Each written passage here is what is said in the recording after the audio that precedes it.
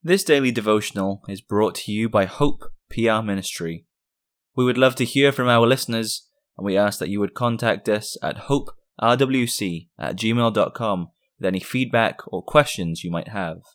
We hope that you are edified by this content. Our meditation for today is called Works That Abide.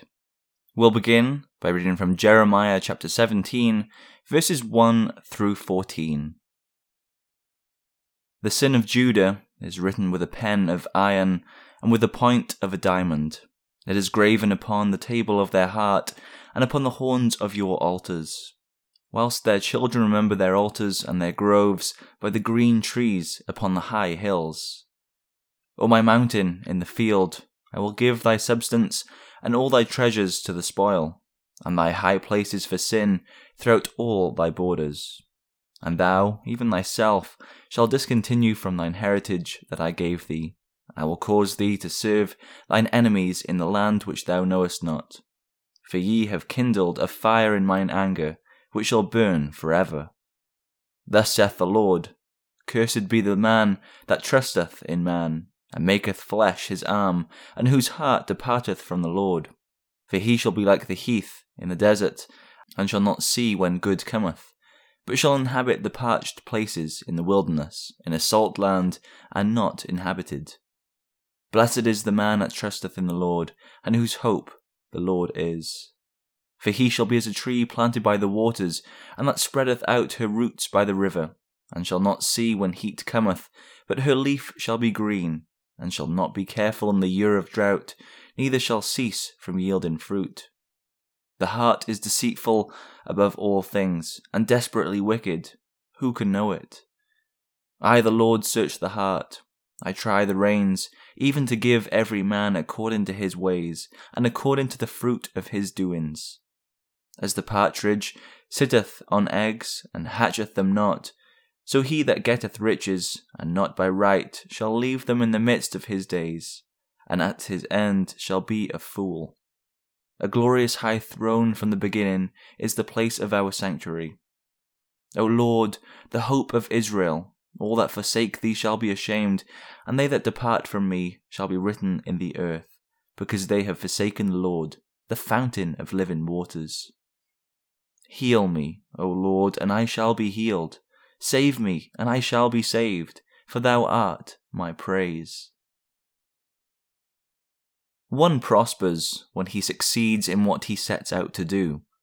We call it prosperity when everything goes well and we go forward in enjoying life. The opposite of prosperity is adversity. Then all goes against us and we lose the things we were enjoying. David in Psalm 1 verse 3 gives us a beautiful picture of prosperity. He writes of the man who delights in God's law, and he should be like a tree planted by the rivers of waters, that bringeth forth its fruit in his season. His leaf also shall not wither, and whatsoever he doeth shall prosper.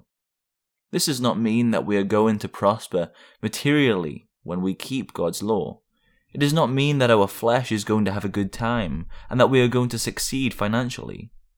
The very opposite will in most instances be true. Walk in God's law, and you may be ridiculed. That is especially true when you keep the first table of the law. Hallow the Sabbath, and you may lose your job. When the unbelieving employer insists that you desecrate the Sabbath by working for him, be honest in your business dealings, and you will not be able to compete with those who break God's law. But even apart from what men may do to us, we have no promise from God that if we keep his law, we will not have sicknesses and diseases. And we're all going to die and lose all our earthly goods. Yet note that David speaks of a tree planted where it will get plenty of water and bring forth abundant fruit. It gets what it needs for life and does what it was created and designed to bring forth. And remember that we depend upon God's grace and were created and designed to love and serve him every minute of our lives. The ungodly are not so. They receive none of God's grace and bring forth not one good work. Of the one who keeps God's law we may sing. That man is nourished like a tree, set by the river's side. Its leaf is green, its fruit is sure, and thus his works abide. that man will receive God's grace and prosper in good works. The psalm choir will close for us today by singing from Psalter number 1. Let's pay close attention to the third stanza of this Psalter.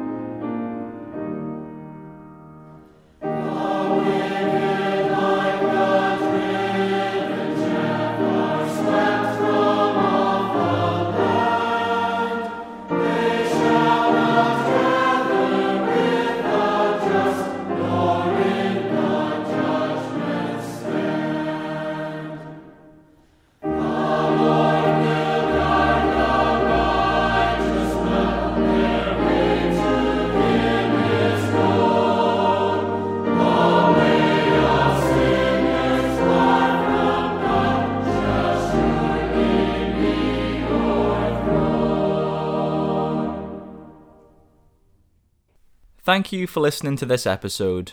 We encourage you to visit our church, Hope Protestant Reformed Church in Walker, Michigan. Our services are at 9:30 a.m. and 5 p.m. on Sundays. If you wish to learn more about us, please contact us at hoperwc@gmail.com, and we'll be happy to help with any questions you may have.